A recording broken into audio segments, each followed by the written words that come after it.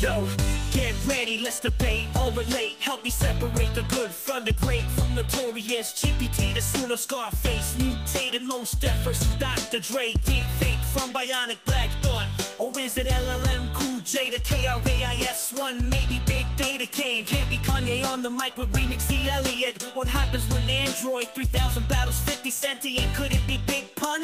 Or maybe Cyber Snoop? Or even AI Jimmy C and the Wiggle Bomber crew? It's the greatest rapper who never lived, yo. Rap resurrected, how can this be so? One track at a time with the help of code. Does it get better? Check out the next episode. It's the greatest rapper who never lived, yo. Jimmy C and Jason entering the unknown. One season, one album, 50 shots to your dome. Are we all doomed? Check out the next episode,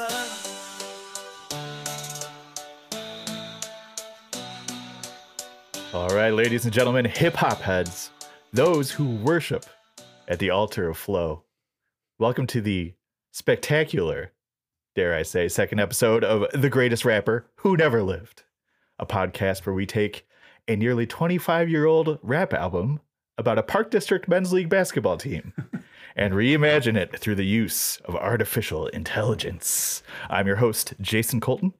I'll be guiding you down the runway tonight as we're about to take off. Sitting shotgun next to me, my co-host, rap ringleader, small forward, 6'3", my brother Jim Colton. Jim, how's it going? Yeah, I'm doing great. I appreciate you rounding up on my height. That's probably 6'2" and a quarter.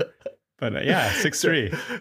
If I say that you're 6'3", then I get to be 6'1", so Okay. it's fine. It's fine. That's how we work. Jim, how's it going? How you doing? It's awesome, man. Been just been diving into this stuff and just enjoying the process so far. And yeah, it's been an awesome ride. Can you tell me about any feedback you got about our groundbreaking episode 1? Well, one thing I can verify, you said our parents are going to love this. So two weeks ago, I spent the weekend with mom and dad down in Florida. Shout out to mom and Big Dog. And I don't think mom has listened to it, but Big Dog has listened to it twice, and he absolutely loved it. He absolutely loved it. So that was great. And I was with my good friend Jeff, who's not a rap head at all. Probably couldn't be further from that. And my dad was basically imploring him to listen to the podcast. And we did actually listen to it, and he did enjoy it. Although he didn't really understand the concept of it at first. And maybe a lot of people are in that same boat. But I think once he listened to it and understood it, he really enjoyed it. So yeah, been some good positive feedback so far. And yeah, I liked it. Big Dog liked it. Yeah, it's been awesome. Yeah, I mean, I think most of my friends, they said that the gangster rap version, recreation, reimagining was their favorite. But I told them, you got to see the whole process, the whole album. Yeah. You're creating an entire work of art, a panoply of musical creation. Well, I think the nice thing about that is getting the feedback, is because I can take that version. We just listened to a snippet of it, right? But I can pull on that thread and just release it as a remix and see how it stands up. That's just one of the possibilities with this technology. Yeah, absolutely. So yeah, for this episode 2, I said it was spectacular. We have a special guest, MAT, the Duker in the house. Hello, how are you? The one and only Matt Hyduk. Definitely the one and only. There's no doubt about that. How are you guys doing? What's going on, Duker? Fantastic. How's it going? Man. It's good. It's good. We just moved. It's been a little hectic, but here I am. See, we haven't even put like pictures on the wall yet, so it's been crazy. But that's life. Living on the east side, it's never easy over here. Yeah, we gotta dig into this. So we gotta go there, right? All right. So all right. Matt, didn't always live on the east side, did I, Jim? Yeah, the Duker, one of my closest friends, going back 30 years, 35 years. Yeah, almost. Yeah. So I basically lived at your house through my formative years in high school, right? Let's just go there. Your family, your parents, your mom especially, like a second family to me, like a second set of parents. And I'm saying that there are probably at least a dozen other people that would say the exact same thing. Probably more. Yeah, Probably more. probably They're more. spread all over the world, actually. So, Yeah, yeah. yeah. So one example. So you hosted a series of foreign exchange students, right, from Spain. You don't even know the end of the story. Wait till you hear the end of the story. Well, Jim. I think I remember. I think I know it, but all related. I don't know how many. Maybe you just can you go there? Like how many of them were there? There was, I guess we were freshmen. There was a girl who came over from Spain. Her name was Monica. We ended up hosting her younger sister, Christina, who was a senior with us. And then their younger sister, Marta, who was a couple years after. And then last year, my parents had Christina's daughter, Martita, there. Wow. And then there was a rogue. There was another guy, Alberto, you may or not remember, yeah. who wasn't from that family. So when we were in high school, there were 3 foreign exchange students. 2 of them were the same family. And then we ultimately have had four from the same family over there. That's awesome. It's like our a Spanish extension of our family. It truly is. And like I said, like family for so many people. Your house was on the west side, and I basically lived there. It's a thing that kept me out of trouble, kept me on the straight and narrow. And I will say this, like the one thing, let's just be honest here. Like we were athletes, but we weren't like the cool kids, right? We weren't the party kids, right? So what we revolved around a few things. One was just sports, love of the Bulls. We'll get into that for sure. Love of basketball, just any activity, any sort of competition. And it really, like your house was really like a safe haven for the people that were like sort of on the fringes of the cool kids, right? The people that weren't really accepted in those circles, because you and your parents, you basically accepted everybody. And someone like myself, who's like an awkward kind of 15, 16-year-old, it just resonated with me. And yeah, I don't know how many times I just slept at your house. Never even like called home or anything. They just assumed I was there, right? Jim's on the couch again. Yeah. You had like basically we called it Jim's parking spot, if you remember. Like yeah, exactly. At the end of pull in, it was like Jim's parking spot. Yeah, because you lived on this like little half street in what at the time was really the upscale neighborhood of Geneva, Pepper Valley. But your house was sort of separate from the neighborhood. It was like a custom build, as I recall. And yeah, it had a street that just dead ended, and I just parked at the end there. And yeah, I apologize. Was an amazing place to live. And it's funny because as I was looking through you bring this up, your lyrics that we're going to talk about at some point, you put something about everybody at the Wego Bomber parties being naughty. And I was thinking like, nah, not at our house. They weren't. I mean, it was the most like straight laced, non-naughty stuff going on over there. Yeah. Did you ever hear from, cause your mom was like totally on board, but like your dad was like, your dad would just basically be in his den, playing his Tetris or whatever. But like, I have kids that are all that similar age, and I always said growing up, like, oh, I want to be like the Hajduk house. Like I want to be the place where people can come. And that, that hasn't really manifested for really no reason, but like, not that we weren't open to it for sure. Right. But did you ever get some estimate like on how much you guys spent a year on pizza and soda?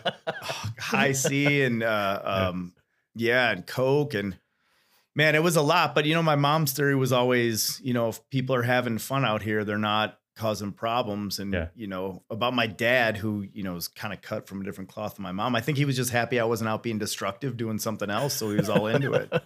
Yeah. So, yeah, I mean, it was really amazing. It was really amazing. Like the whole thing was amazing. We had such a great group of people, such a great place, such a great house for it. We were really lucky.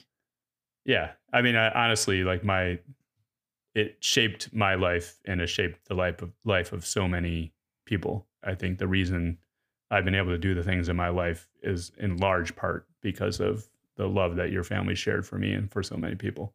And they're still doing it, man. You guys go knock on the door tomorrow. They're going to be like, well, you don't even have to knock. You just go in.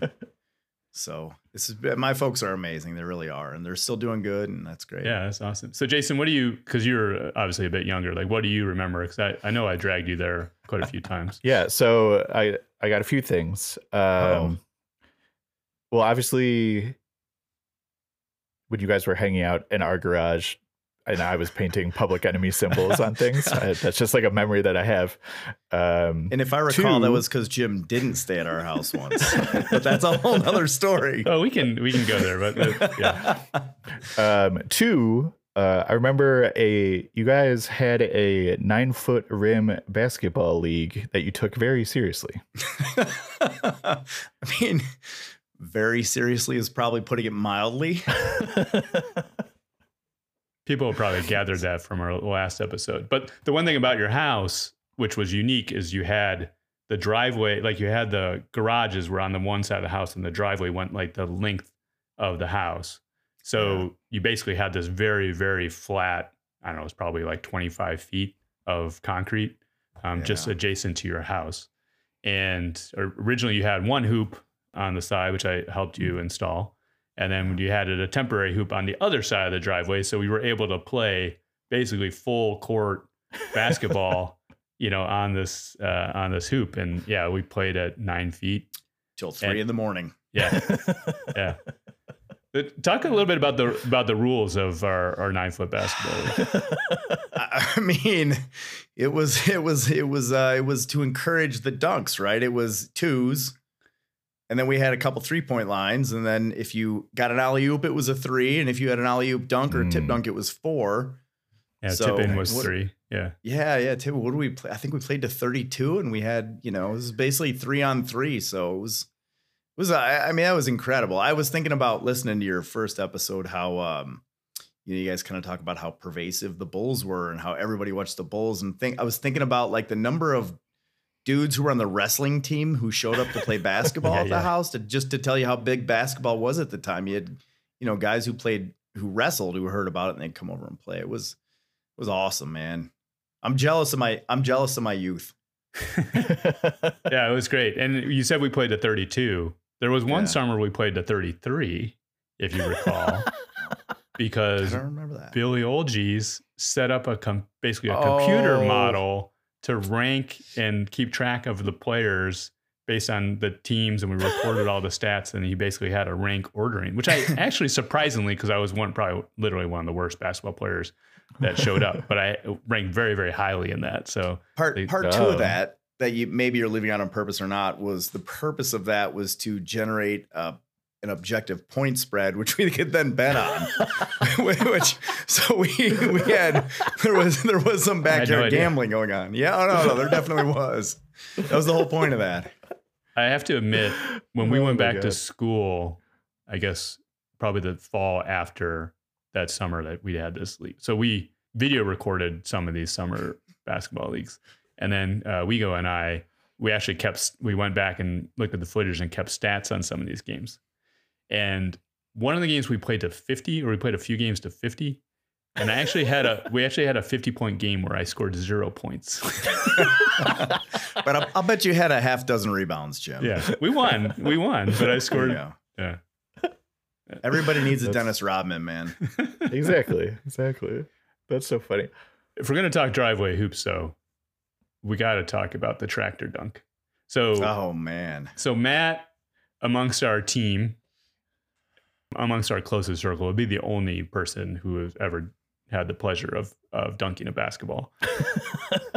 I have come dangerously close, but never really. I can speak freely because I have 2 great life regrets, and I'm staring at 2 of the reasons right in front of me. So I've never been able to dunk a basketball. Came very, very close. Actually, when I turned 40, I went through this effort. It's like, okay, I'm going to take this effort to do it. And I got like 3 months in and I realized that it wasn't going to happen. Even bought those strength shoes and everything. The other thing is I've never been able to grow a decent beard, and I'm staring at my younger brother who's just rocking this thing. So anyways, but outside of that, I've lived a very, very charmed life. But Matt, you high jumped in high school. You threw down quite regularly. You were a terror on the 9-foot hoops, especially. People would just clear the lane when they see you coming down the lane. But I think I could jump okay. And I think you and I, occasionally we would do like dunk pig or whatever. We got into a contest with some of the friends. And I think at the end it became just you and me. And that's when the props started coming out. So you want to talk about the tractor dunk? And first of all, I think back, like, you know, I now need a double knee replacement. So I Was it worth tell it? this story, but no, man, it wasn't. But I don't remember the first time it happened. But at some point, we decided it was a good idea to drive my grandpa's little John Deere lawn tractor out and jump over that crossways and dunk the basketball.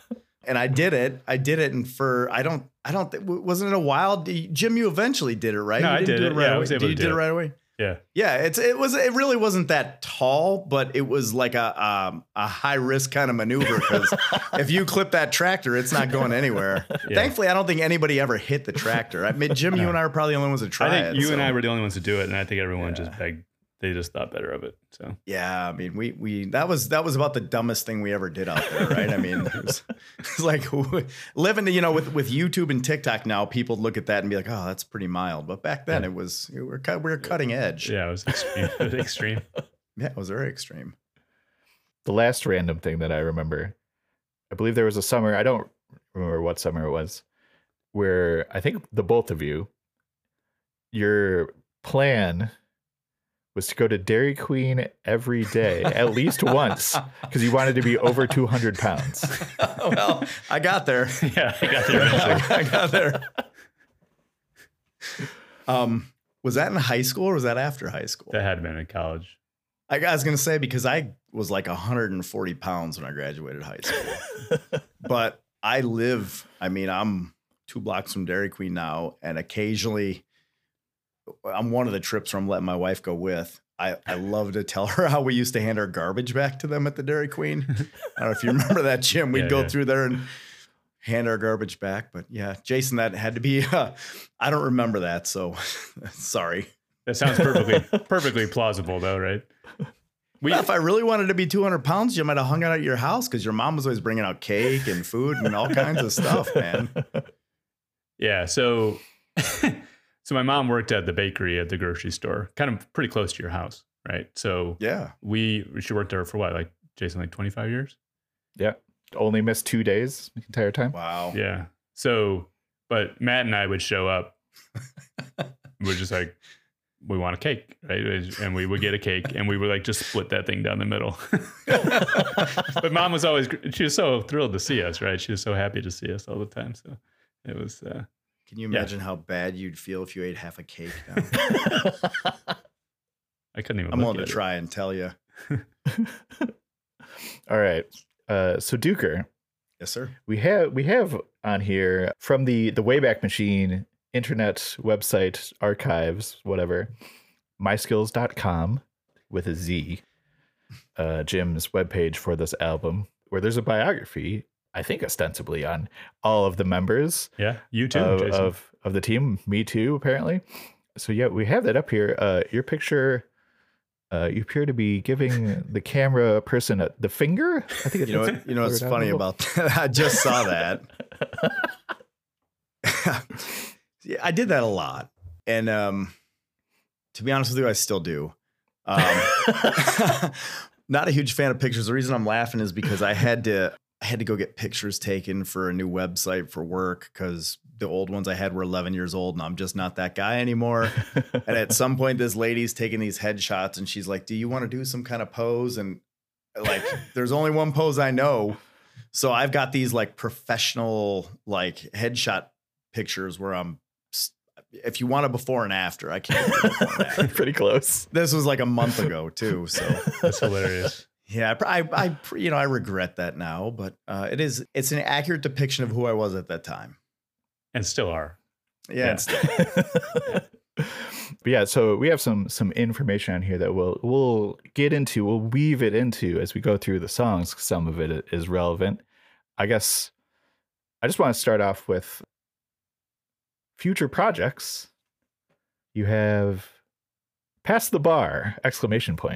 On here back 25-ish years ago. How'd that go? Set your sights high. It happened, and I did it on the first try, which is good because I wasn't going to do it again.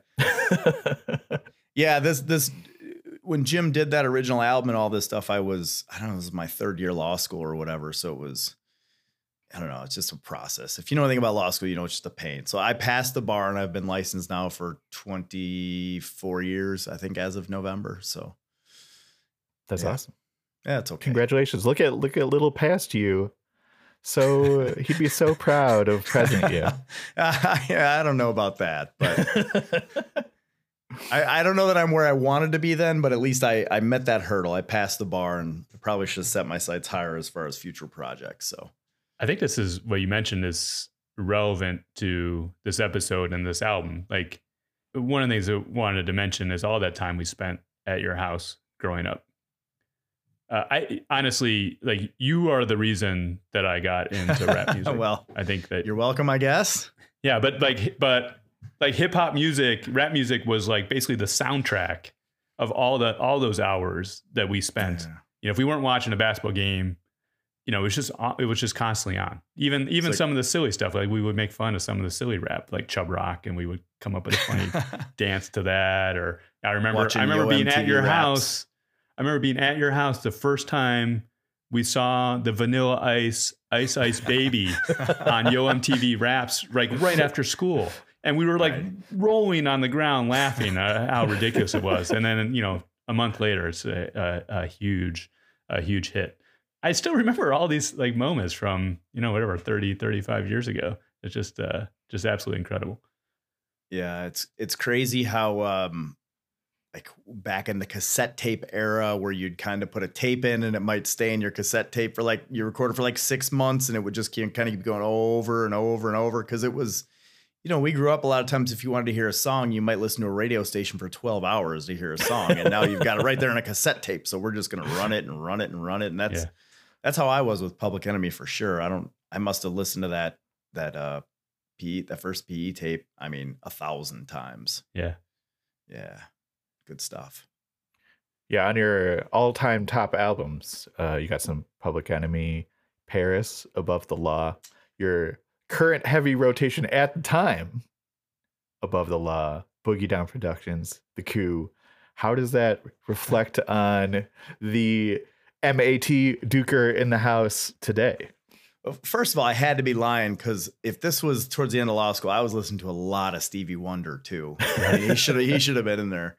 I still listen to a good bit of Public Enemy, to be honest. I mean, some of the newer stuff, even Paris, not so much. You know, I'm a little older. His music's a little hard. The Coup, I still plug into The Coup occasionally just because, you know, they're amusing. And then they kind of had a resurgence with Bernie and kind of became, you know, maybe on the fringes of pop culture for a while. So didn't you have a Bones Thug and Harmony phase? I might have, yeah, like shortly after high school. Yeah, I still listen to them occasionally. They're all right. Yeah. I don't think that they aged very well. They were kind of like, you know, a little too singy, not rappy, kind of in between. I don't know. Yeah, it was all right. It was catchy. There were 2 summers from like all the time we spent playing hoops in the driveway. Above the Law was like, they must have just come out with the album at just the right time, because that was like the soundtrack for the summer. And you remember the other one would be MC8, right? Yeah, that was huge. Like one of the summers that we played. Yeah, MC8's still pretty good. Above the Law, you know, occasionally I listen to that Black Mafia life occasionally, but it doesn't grab me like it used to. Yeah, the PE stuff just continues to hit hard. Rebel Without a Pause, I think, is the greatest rap song of all time. I love Black Steel in the Hour of Chaos, man. Like he came out with that in, was it 88 or whatever? And everybody was like, what do you mean war and drafting? And like, we've just been bombing people since. So like that, to me, it's a prophetic song. Yeah, it's amazing. Yeah. And speaking of greatest rap songs of all time, you, me, and our buddy Brad over Christmas break, we attempted to rank order, was it the 600 greatest rap songs of all time? People are going to think this is ridiculous now, because they're going to say, why don't you just put them in a playlist and upload it to your iPod? Yeah. So you want to tell them about the Shiz Mix? The Shiz Mix. This had to be your idea, Jim, because I was never like the Excel list guy. But yeah, we got together like were we still on cassettes at the time? Probably we were still on cassettes. We got together your cassettes, my cassettes, Brad's cassettes, and we tried to put together the top 100 rap songs of all time. and then we recorded them and made copies. Why? Because we might lose this stuff and never ever hear these songs again. So I think I still have those. So we had these like plastic cases with cassettes filled with rap songs. There was 12 or 13 volumes, I think we did over a Christmas break. We had to borrow a mixer from one of our buddies who was like in the band, right? Yeah, I think Brad got somehow sourced a mixer and we were able to, because like we had never really done this sort of stuff before, right? Like prepping the next song, like we could sort of rotate who was going to prep the next song, and we just went through it. Yeah, we did that. We did that intro, and it like I remember it was like a happy accident. Like we landed on this like unbelievable intro song where we blended in two things and it just ended perfectly. And we were all just like staring at each other like, oh my God, did that just happen? That was amazing. It was like the kids today are deprived of that kind of dark basement late night fun, right? Because it's too easy now. Too easy. Too easy. I guess before we get into the music and the albums, what do you remember from the year 2000 and when Jim first told you that he's going to make a rap album about the Wego Bomber crew? What do I remember about the Wego Bomber crew around 2000? Yeah. It was so to me that whole time frame is really difficult because it was so dominated by school. You know, when you're in law school, it just infects every facet of your life. And I remember at one point trying to explain to the people in the city that on the weekends I drive to the suburbs and play basketball with my friends, and like they just couldn't comprehend that I would go hang out with people who weren't in law school. So I don't even remember who was on the crew. That Mark was playing with us by then, right? Jim, weren't you living in Evanston then, I think? I think Wego was still around then. Shooty, I think, was on the team then. Man, it was like, it was all that. Like I used to tell people that like kind of watching pro wrestling and playing rec men's basketball what got me through law school. Cause you know, I'm not like a student. I didn't get good grades like you guys. It was just kind of gutting through that. And I needed something outside of the law school dome. And it was really the basketball and then occasionally watching Monday Night Raw. Don't ask why. Honestly, man, I probably would have melted down without the hoops. It was life-saving. Hey, I wanted to ask you this. Was it you that came up with the Wego Bomber name? So this is kind of I don't know if I came up. It was me and Shooty had kind of been talking about it, and it was like some kind of a ridiculous plot to get Wego investigated by the FBI. Okay, I don't remember. I never knew that. So I'm trying to think. Like, I think if we put a timeline together, I might have played a year or two without you guys, because you guys went to a real school and I went to junior college, and I think I might have jumped on a team, and maybe Shooty played a little. I don't remember because he was at UIC. So I don't remember how this came about, but it was maybe Billy might have been involved too. I mean, me, Shooty, and Billy together is kind of a bad combo. So it was something like that. And then I think we talked to you about the logo or something, and you put the logo together, and it was right there. Yeah, he's wearing the jersey. So it's version 2 of the jerseys, right? The first version was silver. Yeah, so Jason missed that. We probably missed that out on the first one. So we had those black and old gold. Well, you know, we would get the East Bay catalog. So rest in peace, East Bay catalog. But I think you started getting in the mail, and we would just pour through that East Bay catalog and just stare at all these shoes. And you could like do the custom team stuff. And, you know, I was getting that up until probably 5-6 years ago. And so we ended up ordering these black and silver jerseys, reversible. And we went to like a fabric store or something, right? And we bought this like silver iron-on fabric, right? And I had made the logo, but it was very kind of crude because we had to basically cut out these major sort of pieces. Another dark basement project, right? And Iron On, yeah.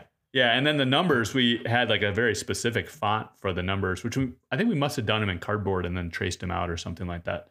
But the numbers were pretty elaborate as I remember them. But the logo was tough to do. And then it had the just like the sweatshirt hoodie of the Unabomber and the sunglasses. And then right below it was the W and a B.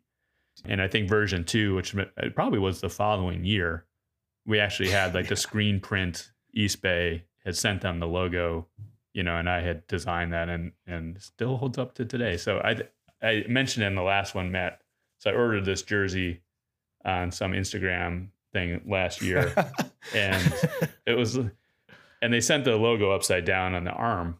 And I was telling Jason, like, I emailed them and I was like, hey, this isn't right. I need it redone. And they were like, because it's just one of these fly by night companies. They were like, yeah, we'll redo it, but you have to pay us $25. And I'm like, well, that's not going to happen. So I still have this upside down logo. He got caught anyways, right? So flip him upside down at this point.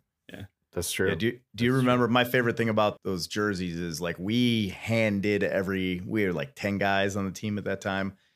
And we were so hyped. I believe we started those in like April for like a September basketball league because the day they would open registration for that league at like August 1st or whatever, I would walk the stuff and the money in to pay to make sure we weren't going to get aced out of the league. So Reg would be like from August 1st to September 30th. And I was like knocking on the door every year. Here you go. Yeah. It was awesome, man. It was awesome. All right. So why don't we get on to song 2 titled Nothing But the Dog in Me. This is the original. The myskills.com website description for the song. The title track. A little Snoop influenced bounce. All men are dogs. Let's not deny it. Great copy right there. Thanks. 2000 Jim Colton.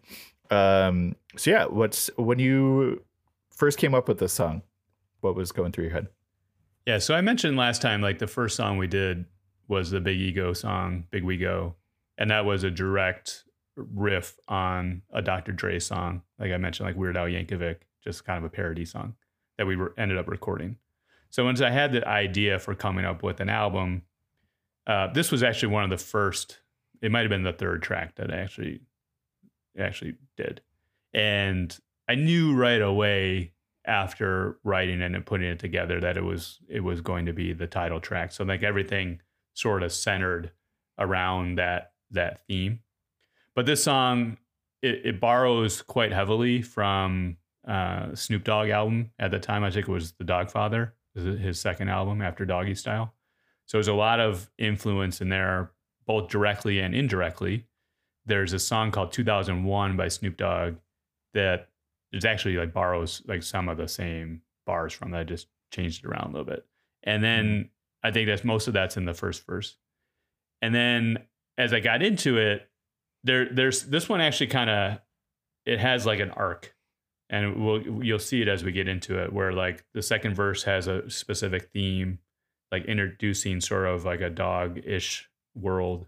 And then the third verse has this kind of men are dogs type thing and playing up on that. And then there's the third verse goes into this final verse, which is actually like a direct from a different Snoop Dogg song. And it kind of just like I changed one of the references to Duker in that verse, and it just goes from there. And I actually I felt fine about that because like Snoop did the same thing to Slick Rick. And we'll get into that, like the 6 minutes and the Lottie Dottie he had done. In a lot of ways, it's sort of like homage to the guys that went before him and the influence that like Slick Rick had on him. So a lot of this is like I think an homage to Snoop Dogg and the influence that he had on me during that time. I remember the first time I heard a Snoop Dogg was on the 187 Deep Cover soundtrack. Was the first time he was really introduced to the world with Dr. Dre. And he was like the skinny, like 17-year-old kid, just baby face. And he just drops his verse like, creep with me as I crawl through the hood.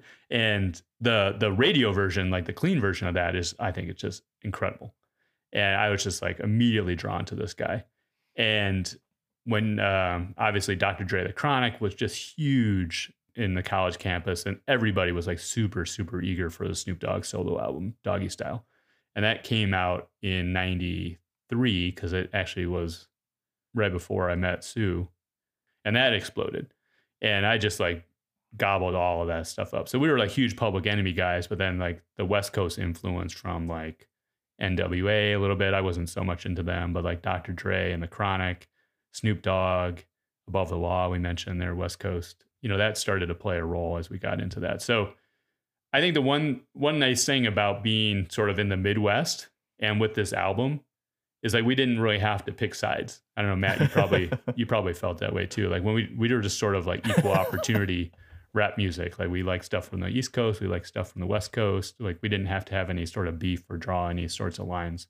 And I think through the rap album, like I tried to pick both sides and try to get a blend of all the styles and things that sort of influenced me. But this is definitely, obviously, very squarely a Snoop Dogg inspired song. Like I mentioned last time, I was like trying to call myself Snoop. So anyway, so this song is really kind of my version of a Snoop Dogg song. Cool. All right. Let's hear segment 1, the first section of the old original Nothing But the Dog in Me. Super excited for this. All right, you ready, Duker? I'm ready.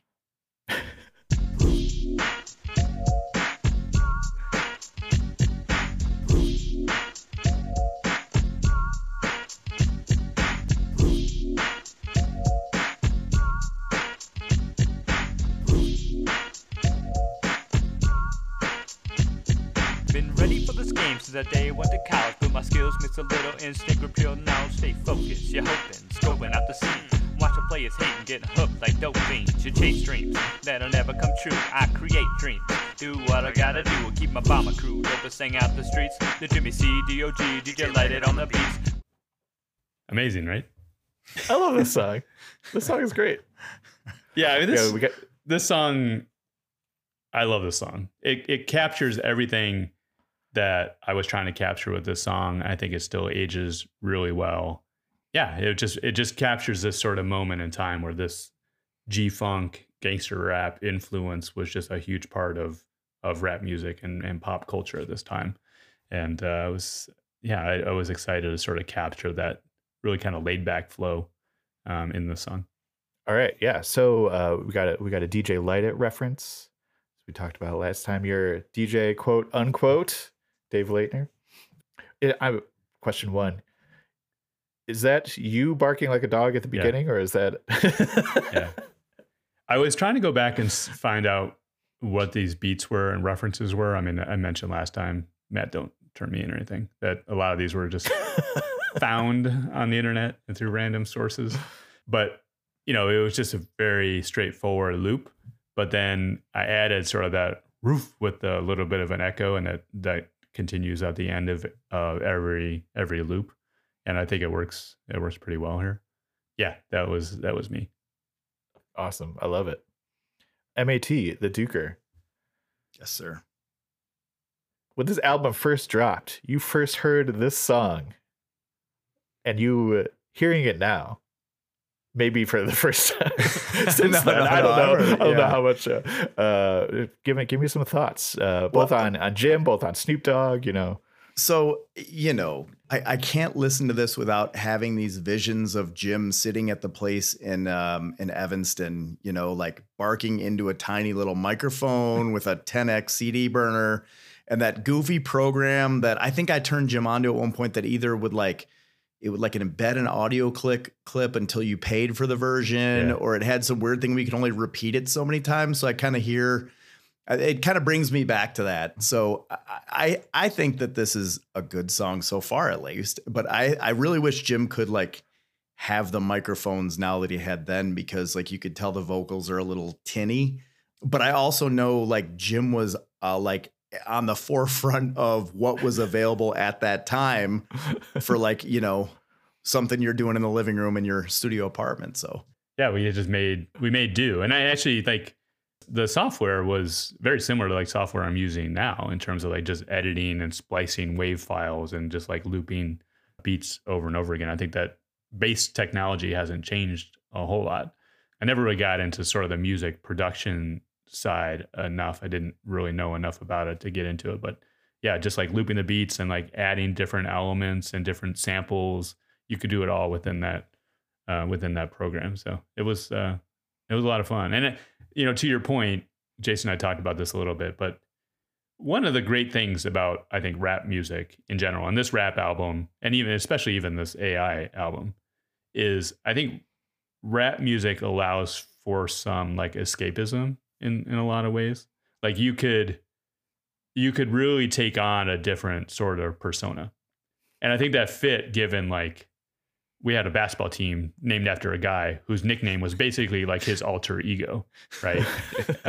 So I think for me, always been a pretty risk adverse, like straight and narrow in school, never drank, never did any of that sort of stuff. You know, it's a little bit of just like getting out of my own personality a little bit, or maybe taking it to a little bit of more of an extreme. And talking about some of these themes, because one of the things, like even with this AI album as well, I wanted it to be viewed as a legitimate rap album. Like wasn't expecting to like become a rap star, but like I wanted people to view that song just like they would view any other rap artist. So in a lot of ways, you had to sort of play that game, right? You had to sort of take on that persona, and no one wants to hear about us rapping about like suburban life. You know, and watching ESPN at night. Yeah, exactly. So third time of Sports Center coming around. Yeah. All right. Why don't we get section 2? All right. This where it gets good. We slip and we slide, the east is my side. Full ride, you'll buy, called ILL Pride. I don't deny, it's Jimmy Guy. Full health undercover, stealth like a spy. With persistence, with fight resistance, I receive to give you what you need. Built for speed, ready, it's your turn. I'll be some makes your stomach churn. So pay attention, learn to respect the game. They might respect you back. Not the fame, the women, or the Cadillacs. Was that Brad in there? Yeah, they might respect you back. Yeah.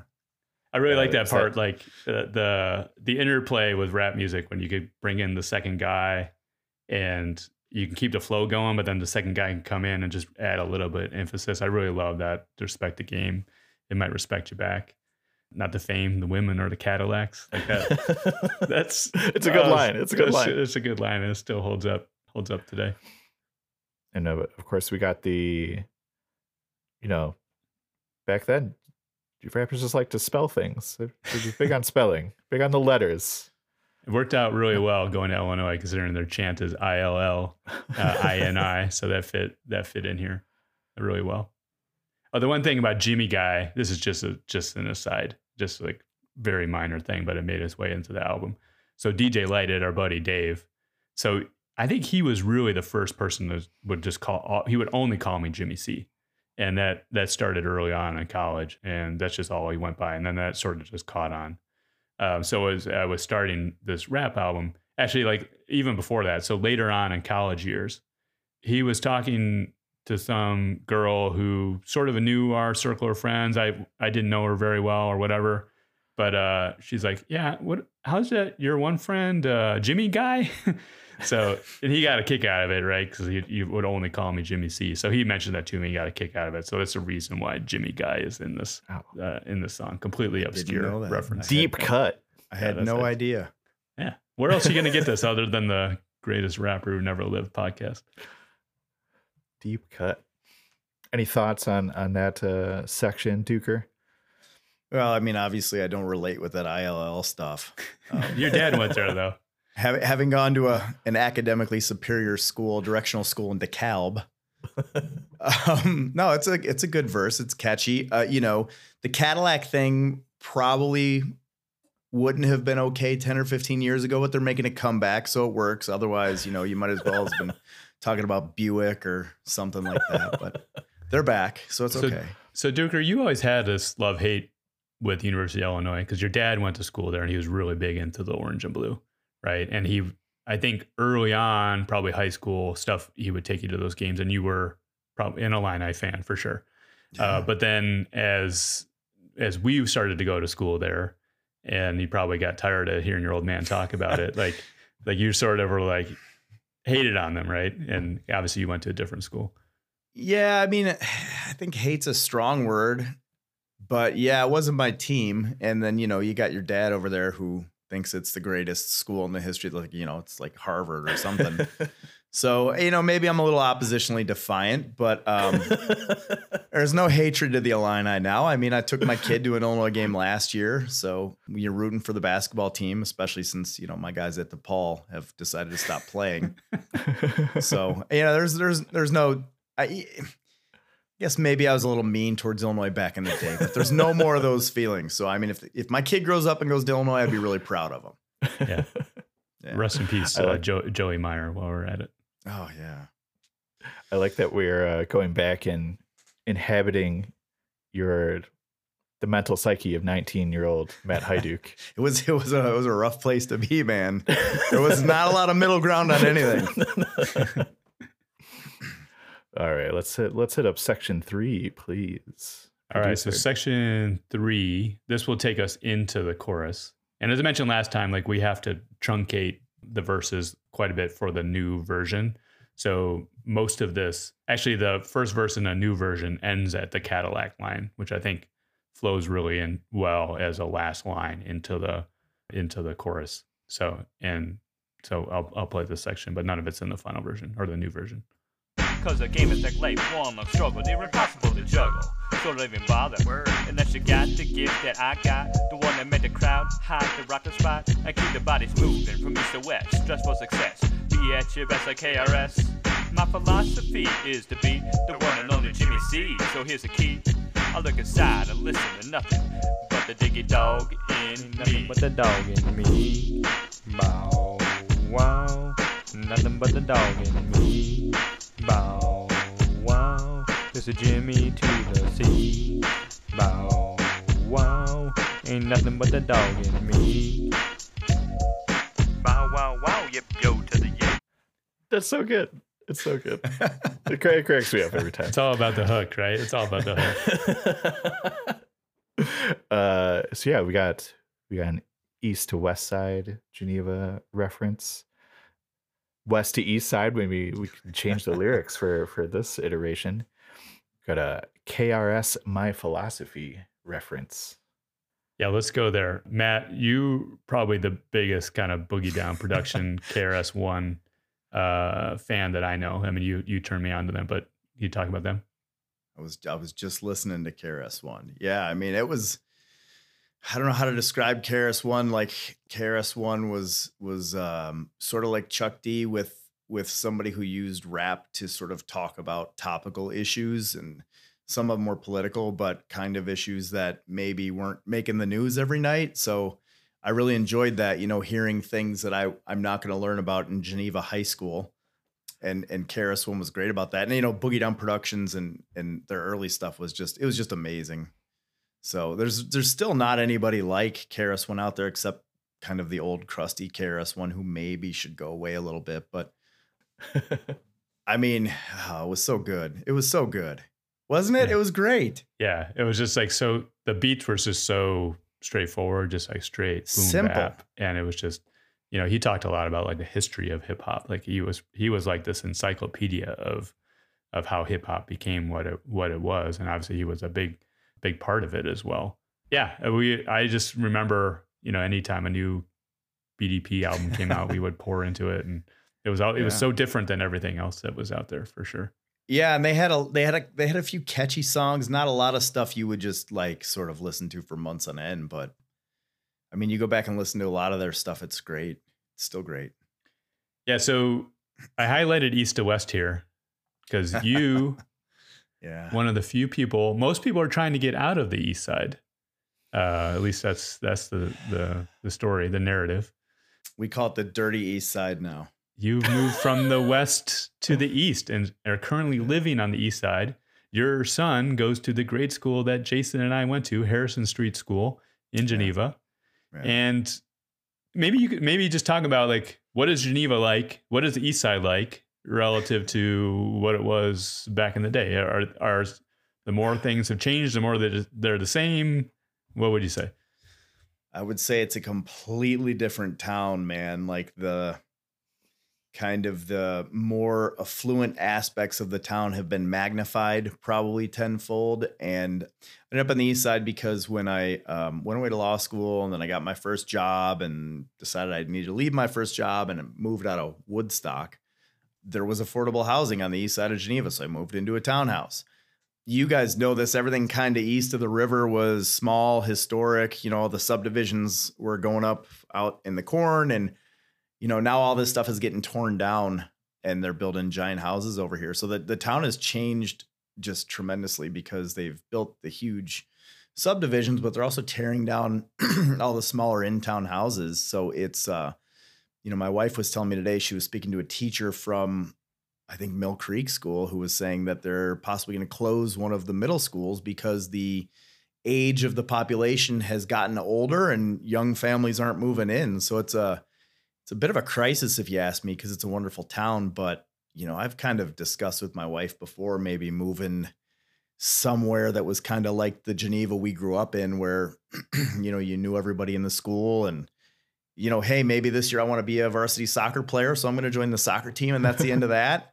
It's those days are gone. I mean, there's a lot of the newer people who are trying to compete with some of the more North Shore sort of stuff. And I get a number of people who I talk to who, when you say, you know, I live on the east side, who don't even know where that is because they live, you know, miles and miles out west. So we love it here, but it's not the same town.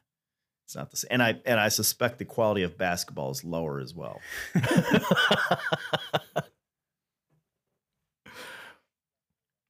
So yeah, let's keep it rolling here. Yeah. So section 4. So Matt mentioned Brad, Money B. So Money B is sort of the wingman on this song. So the first set of bars here is a little bit of back and forth between Money B and I think it works really well. Yeah. So we'll get into that. This is the start of verse 2. Jimmy C, The pick of the litter, like DOC, no one can do it better. never bitter. I eat milk bones for dinner. Bet on a great hand, call me the winner. Wag my tail, chase a mail, balk, yeah, the girl. Feed a pound, put it down all around the world. My DJ cuts the record down to the bone, while the steel double rocks the microphone. After strays always try to follow me home. Leave me alone, fool. This is a player dog zone, don't you know? No, so what's your story? You should have known, cause I marked my territory. I love it. I love the, like you just said, the interplay between you and Brad. You know, I love it's very overtly Snoop Dogg. I love all that. Can we talk about, you make a DOC reference. Talk about DOC. I like, that makes me nostalgic. That, I mean, the DOC was a friend or protege of Dr. Dre and his crew, who came out with exactly one album before he got, I think, in a motorcycle accident and trashed his voice. And he appears later on some Dr. Dre stuff kind of as a gimmick. But that album called No One Can Do It Better, back in the day when we read magazines, my dad used to get Rolling Stone, and Rolling Stone happened to show up at the house, and it had this review of No One Could Do It Better that was just like glowing, like about how incredible it was. And this is, back when you couldn't like test run music, you just kind of like, went and bought it. I walked from, our Pepper Valley all the way down to the old Rose Records, across the river here on the east side, risked my life crossing that river.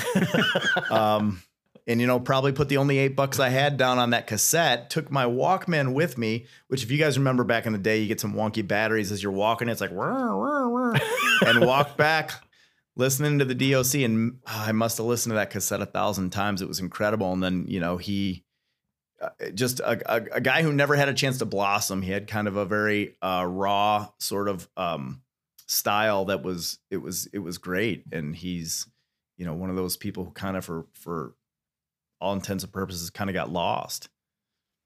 I think of him as sort of like a first round NBA pick who's like has a career ending injury after a great rookie year. And you're just thinking like what might have been.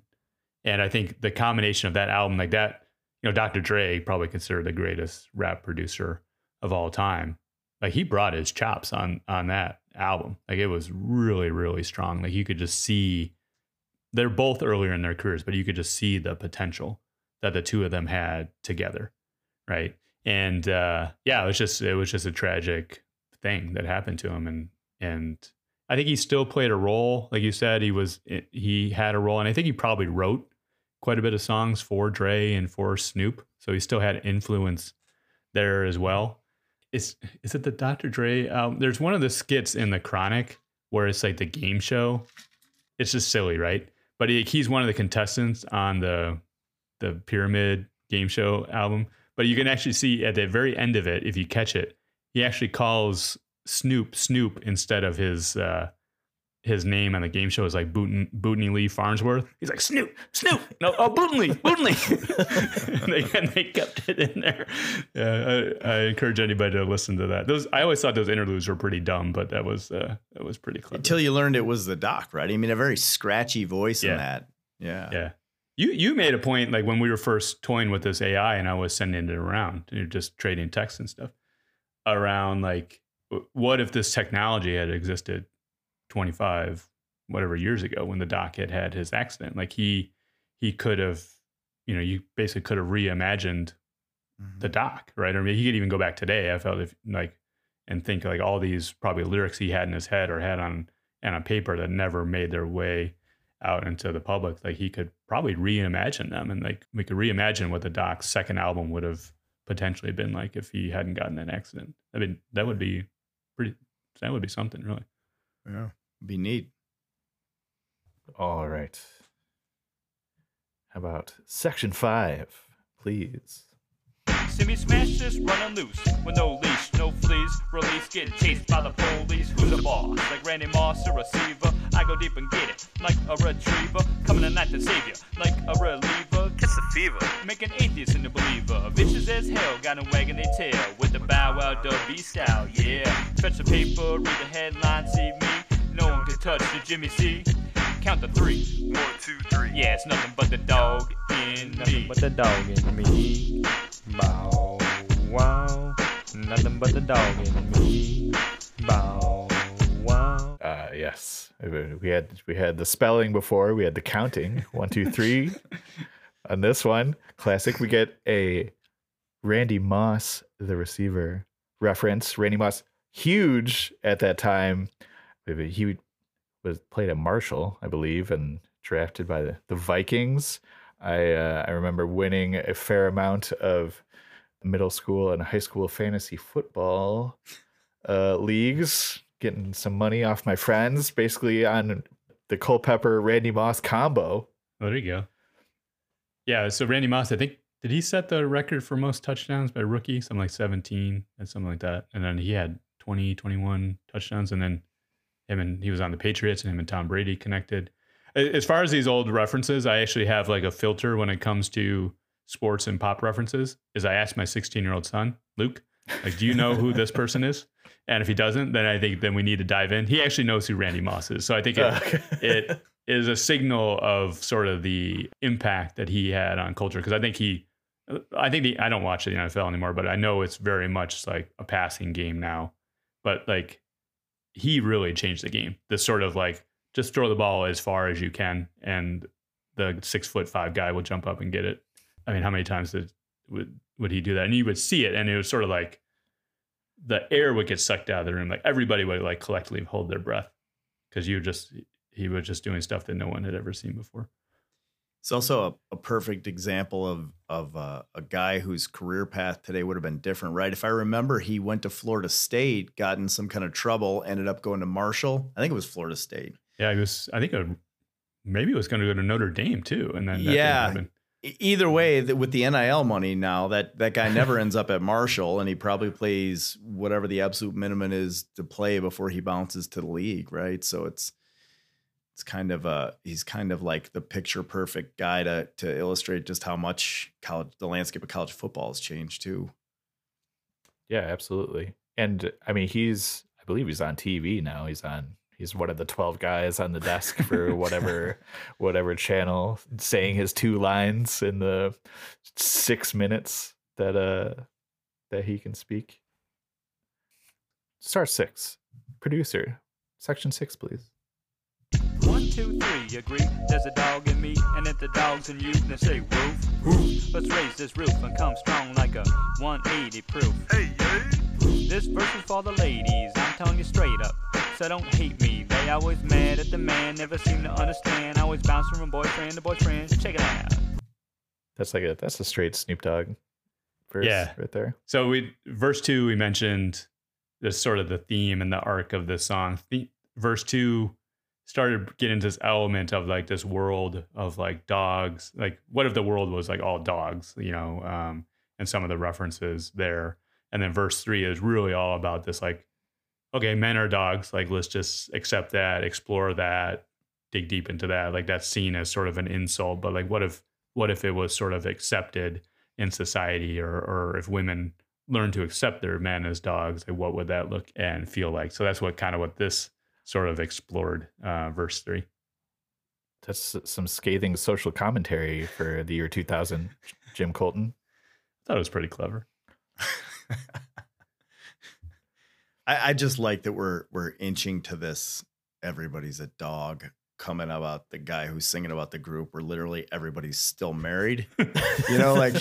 like Jim married to somebody he met in college. I mean, I haven't married that long, but I met my wife in 23 years ago. And, like you got Greg Wilson was on our team, gets married at like 19. He's got kids in college, still married. I mean, it's sort of like the undoggest group that there was.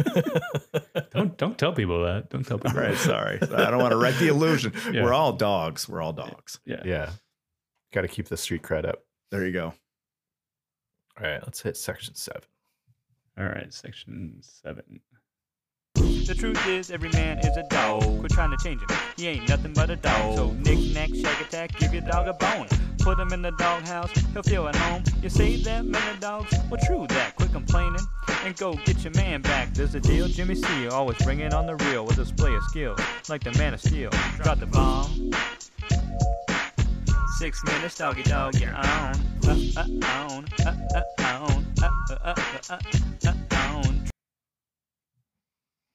Slick Rick, the show.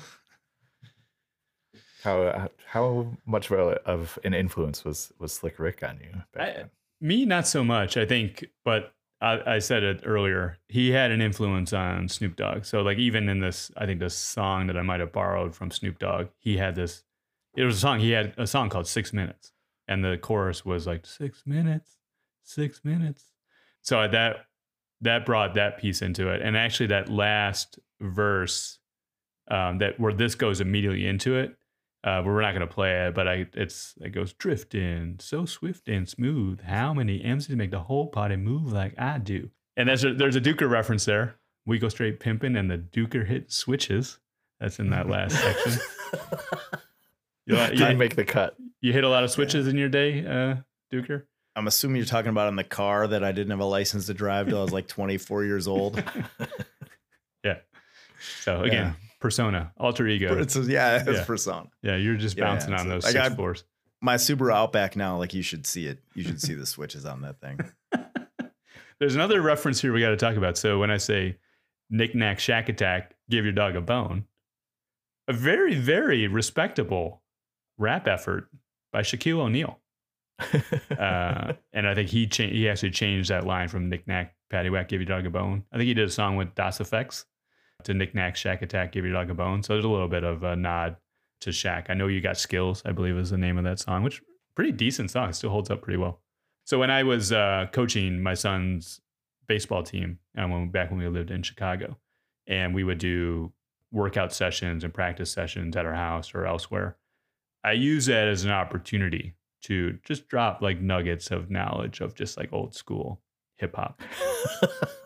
But you had to keep it clean, right? So you had to find rap songs that were kind of clean. So like the Shaq album was on that playlist, and it would come up, and I was like, anybody know who this is? Like I always kind of quiz the guys on the team if they knew who the artist was.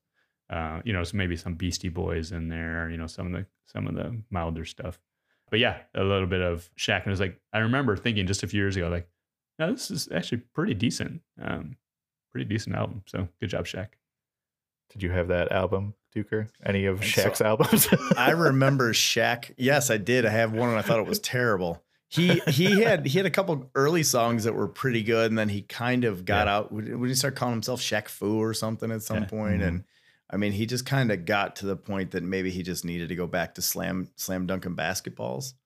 I really like this line in here though about like, there's there's the deal. Jimmy C always bring it on the reel. Like, I thought that part came out really good, and I don't want to get too far ahead of ourselves, but like that's where I think the AI is not there. Like, Jim, you kind of nail that part, and it's got a nice flow to it. And I don't think that's replicated very well in the newer version, that sort of stuff. I really enjoyed that. I appreciate that. Yeah. All right. So, Jim, taking that very Snoop-driven Snoop, an homage to Snoop, what were your I don't know, your prime directive for what you wanted Suno to do with it, basically? Yeah. So this was honestly a tough one because I still think that song still resonates really well. It still fits sort of that original kind of Snoop Dogg feel. Because even like Snoop Dogg's career has really evolved since these days. But I would say most people will say that, you know, his first album was his best, and every subsequent album sort of has gone a different direction. So when people think Snoop Dogg, they think Doggy Style, or they think the stuff that he did with Dr. Dre. So this one was going to be very difficult to try to do an updated version with that exact same style. And I tried, and I honestly, it just sounded like a poor man's version of the original oftentimes. Yeah. Almost to the point where I never really got to anything that I felt remotely close to doing. So there were a couple threads, because this obviously was one of my favorite songs, and it was the title track. So it was one of the first songs that I started plugging into the software and started to play with. So I was able to get sort of an old school kind of version of it, which I liked, and I thought I was going to use. And I kept going back to it and actually created like full versions of songs, but ended up kind of scrapping them because it just wasn't exactly what I wanted. So I have this new version. It isn't really the Snoop Dogg G-Funk thing, because I just don't think that's possible. But when I heard this new version, it made me think of like an updated Dr. Dre song. And that was the one thing that sort of drew me to it, is like, hey, I think there might be an opportunity here to just take this in a more modern direction, but still with the West Coast Dr. Dre kind of tinge to it. So I'll play a few versions here that will show sort of the evolution and some of the, like we talked about the prompts last time and the different versions that you'll get from those prompts. So before we play the first version, just so you can get some variation, and I can talk a little bit as we go into it, I'll just play like 10, 15 seconds of each one. So this first iteration, I just used the prompt rap anthem, which I mentioned last time. Like anthem seemed to work quite a bit in some of these earlier versions. Oh, and actually, I want to play the second verse of this, I'll let you know why when we get into it. Jimmy C, the pick of the litter, like EOC, no one can do it better, never bitter. I eat milk bones for dinner, then on a gray ham and call me the winner. Wag my tail, chase the mail, bark at a girl, free the pound, put it down all around the world. So the reason I play that sounds exactly like Black Thought from The Roots. So if you know The Roots from they're the house band for Jimmy Fallon, but like, I don't know, Matt, we never really listened to The Roots growing up. They're sort of like live band rap. But about 5 or 6 years ago, Black Thought did a 7-minute freestyle on that Sway. Like, you see YouTube videos of people go on a radio show and do freestyle. It is unbelievable. It is unbelievable. And I've gotten more into Black Thought in recent years just from that one clip. I was like, man, this guy is amazing. And I would say, like, he is a very, very strong MC. So I would encourage folks to look into The Roots and some of that stuff. He did I don't know if this is a solo album. It's like a joint album with a producer or something that came out a year or two ago. And I had that on pretty heavy rotation for a while. But yeah, when I heard that version of that song, I was kind of running with that for a while. This is like one of the first songs I put into Suno with that rap out anthem. And then when I heard that second verse and that kind of Black Thought influence, I was like, oh, I'm going to run with this. But then I ultimately ended up going in a different direction. So the second one is called Hip Hop Anthem Lyrical Flow. So I was trying to get a little bit more flow into it. So I will play that here. The Dogg. Been ready for this game since the day I went to college. Build my skills, mix of instinct with pure knowledge. Stay focused, you're hoping, scoping out the scene. Watch the player haters get hooked like dope fiends. You chase dreams that'll never come true. I create dreams, do what I gotta do. So that obviously drastically different, but A little more modern. a little more modern. And then the chorus is actually really catchy. So I was never able to get the chorus to match. First of all, I think whenever I tried to do the parentheses and the bow wow, it spit it out as it just rejected it. I think maybe because of a little bow wow, or it's like if you reference like existing lyrics, it will just give you an error message. Only every once in a while was I able to get the bow wow wow yip yo to the yay, but never in some sort of workable fashion. So I ended up, you'll hear the new version, like the chorus had to be completely changed, which is sort of a shame because I think the chorus is one of the strengths of the original song. But the chorus for that song is like, I got the dog in me, the dog in me. It's actually pretty cool. All right, so this third version is rap, anthem, upbeat, lyrical flow, catchy. And I think, again, I was trying to grasp for something to actually, create a song as I was trying to create a newer version of this song. I got the dog in me, nothing but the dog in me. I got that dog in me. Jimmy say nothing but the dog in me. The dog in me, the dog in me. Been ready for this game since the day I went to college. Built my skills, mix of instinct with pure knowledge. Stay focused, you're hoping, scoping out the scene. Watch the player haters getting hooked like dope fiends. So really, really kind of upbeat. You could tell like that brought that element into it. Again, I was just really kind of grasping for straws at some direction to take this song. So anyway, so I landed on this one. It's called Gangster Rap, upbeat, catchy, smooth was the prompt that I used. And you'll see it takes it in a completely different direction, but I think it hits real well. So I'll play the first verse through the chorus and then we can discuss. Been ready for this game since the day I went to college. Built my skills, mix of instinct with pure knowledge. Stay focused, you're hoping, scoping out the scene. Watch the player haters getting hooked like dope fiends. You chase dreams that'll never come true. I create dreams, do what I gotta do, and keep my bomber crew dopest thing out the streets. The Jimmy C, D.O.G, DJ Light on the beats. We slip and we slide, the east is my side. Full ride, you and I, full of ILL pride. I don't deny, it's Jimmy Guy. Full health, undercover stealth like a spy with persistence. Despite resistance, I receive the gift to give you what you need. Built for speed, be ready, it's your turn. Our beats can make your stomach churn. So pay attention, learn to respect the game. Respect your back, not the fame, the women or the Cadillacs. It's the Jimmy to the sea. I'll play the first part of the next verse too. Dog in me. The Jimmy to the sea, he's the pick of the litter. Like the DOC, no one can do it better, never bitter. I eat 4 milk bones for dinner. Take down a Greyhound and call me the winner. All right, so that's the new version. I'm interested to hear what do you guys think? What do you think, Matt? I mean, I don't like eliminating the betting on Greyhounds reference for taking a Greyhound because, like, the dog tracks were great. I mean, I don't know if you're ever there. My mom used to sneak folks into the dog tracks before they were old enough to go on their own. I mean, it's just a beautiful, beautiful place. And you eliminate the betting on Greyhounds reference. So when I was redoing this verse, I only changed a few words, but some of the things like that didn't really exist back in that is sort of the internal rhyme structure. So I just started thinking about like, well, if I were to do this slightly different today, down and Greyhound and never beat her. I eat 4 milk bones for dinner. Like, and this is one happy accident. In that one Black Thought version, it says my DJ cuts a record down to the bone. I was trying to get more emphasis on 2. So I just I submitted it with like capital T-O and he said T-O the bone. But then the next line says, while the D-O double rocks the microphone. So I heard that. I was like, hey, that actually works. So like in every version after that, I introduced the down T-O the bone while the D-O double rocks the microphone. And I think it actually, I was amazed that I discovered that 25 years later.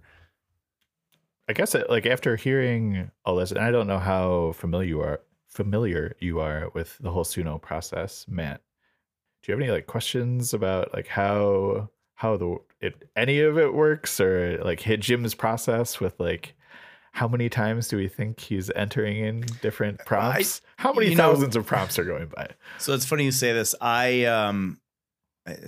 I'll make this story short, but I have commissioned several, as we talked earlier about, musical, I don't know what you want to call them, songs off of Fiverr in the past for various things. And one of which was a boat. I had a boat and I was trying to have this like booming song that made all the ladies know that the party was on this boat. So I bought this boat during the pandemic. You're giving me grief for having an alter ego. So bought this boat during the pandemic. It's called the Hermes. It had a scarf from the Hermes in Paris, and it was parked. Our slip was where everybody going to the big boats had to go buy our boat. So I'm like, we gotta come up with this just song that's just obnoxious. Anyhow, long story short, in November, I went sailing with Steve Schutte, our buddy, to Catalina on a nice boat. And I let him listen to my song that I made for the boat that I don't even own anymore. And he's like, this is great. And then, they've been drinking. So they played it like nonstop. This song is obnoxious. So I had actually tried to experiment with Suno AI to write a song about Captain Steve, kind of as a parallel to the other. So I have some experience with it. All I know is that it's obvious that Jim's put a lot of time into this, because you kind of like put stuff in and it spits out like a 30-second clip or whatever. And yeah, that's great. And then to get it to keep going is not super easy. So I know this is like a labor of love for Jim. It can't be a quick process, even though he makes it sound very quick when he talks about it. He does. Yeah, he does. I mean, if I'm being honest, I think if you look at the history of all the times I've submitted jobs, you can go back in time, I would think probably 45% of the jobs are related to this song. And I think it's only because I really, really tried to get it right. And I would even say after I came up with this final version, I was still submitting versions of it. And actually, we'll get into it later, but I would hear like good beats coming out of the stuff that I would submit for this song. And I was like, oh, I might be able to use that for another song down the road. I think that actually fits that song better. So that process has actually helped kind of refine prompts that work, prompts that don't work. Yeah, so I think it's been a lot of this trial and error that we talked about last time. Jim, how much time do you think you've put into this song? Like if you had to quantify hours, how many hours has this been? No, not much time at all. I mean, maybe half a day total or something like that. I mean, you probably know if what something that it spits out is worth iterating on. Or yeah, the problem that I've been facing that's been a little bit frustrating is sometimes you'll submit a prompt and you won't get any lyrics. And actually that seems to happen when you get like the best beats. So you're hearing like the first 5 seconds of this beat and you're like, oh, this is great. This is great. And if you look, like the first time you submit, it's a minute 20. If you look and immediately that song is a minute 20, you kind of know there's a pretty good chance that it's not going to have any lyrics. So then I end up just kind of skipping to the end of it to see like, did it ever start the song? And that's like, seems to happen more and more as I've been trying to get more sophisticated with the prompt. I think it does really well on simple prompts. Like if you just want like rap anthem or like old school rap, it will give you a song. So I'm actually kind of migrated back the other direction, which is just like hip hop anthem, rap, like keep it simple and let it give you the variation across styles and stuff. And you might just hit something as opposed to like getting super specific on the prompt. And, half the time or like maybe 30% of the time, it doesn't even give you a song to work with. What do you think that this reimagined, updated version does that your previous version doesn't? Well, again, I sort of see it as I very much hear like modern Dr. Dre in this. Yeah. And I think that's the reason why I ended up sticking to this. It's just like, okay, I think Dr. Dre, his West Coast influence, like his career obviously has matured. He's not, he's a billionaire, right? I mean, his life has changed in a lot of ways, but some of the stuff that he done recently, I think it has a similar kind of feel to it. So yeah, I just think the old version probably will never be matched. I probably will continue to toy with it and see if I can strike gold at some point.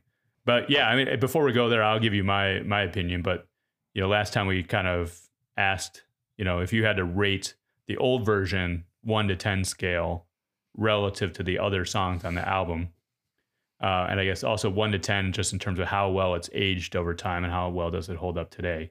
And then the new version, like 1 to 10, how does it compare to the old version? So I'll start with you, Matt. You're putting me on the spot. I don't think I've heard the rest of this album in total, in a few years. So, I mean, comparatively, I don't know. I think the original recording was good. I would probably give it an 8. I like the original better than the new one, to be honest with you. I think the new one kind of loses some. The original is a little more lighthearted. The new one is kind of coming at you, which I know is probably more the style, but I don't know that I like it. I would love to hear you redo the old one with the old music and updated equipment. I think is where I'd want it to go. So I give the old one or the new one like a 7, but I really like the old one. Yeah, Jason. Yeah, I think I pretty much agree with Matt. And like having a spot on the album, the original was like clearly your homage to Snoop Dogg, and like how much he meant to you was like clearly evident. So I think that's like a little bit of what the new one loses, right? But just musically, like the new one, like you said, more modern, Dre. I like in my personal musical rap listening, like more of the chill stuff is at least with the beats and the actual instrumentation of the song. I think I liked better on the new one, but I think I liked the way you handled all of the lyrics and the flow in the original. So I'm gonna say 8.5 on the original. Great song. Still like to listen to it. Let's go 7.75 on the new version. It's got to be a little higher than me, right?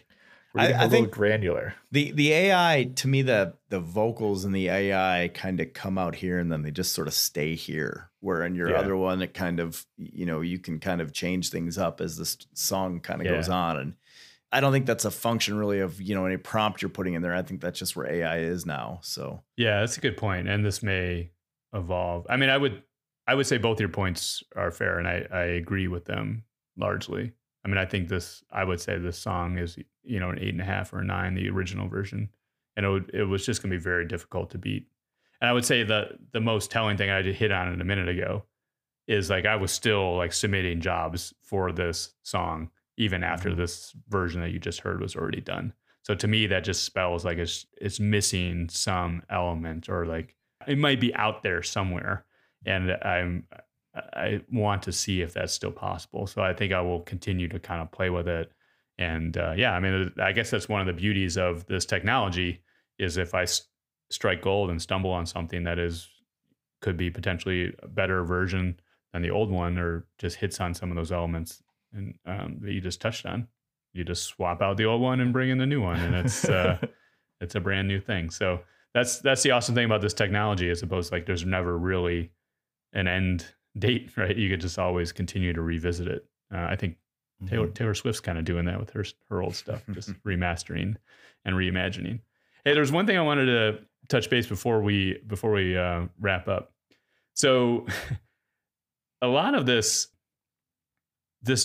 process has given me, I think, just an appreciation of, that old school rap in general. And then just the process of putting all of this stuff together, hearing these lyrics, even with the new voices and the new flow, there's a lot of like cleverness in there. And I think it brings a smile into my face just thinking about everything that went into that original version and everything that's kind of being reimagined and re-energized with the new version.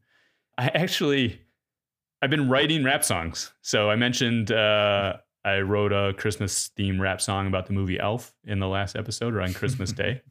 And with my golf podcast, a Driven Golf Podcast, plug for Driven Golf Podcast, check it out. I've actually been writing short, like 1-2 minute rap songs for each guest as sort of a parting gift. And I have to believe I'm the only golf podcast that is doing that sort of thing. Right.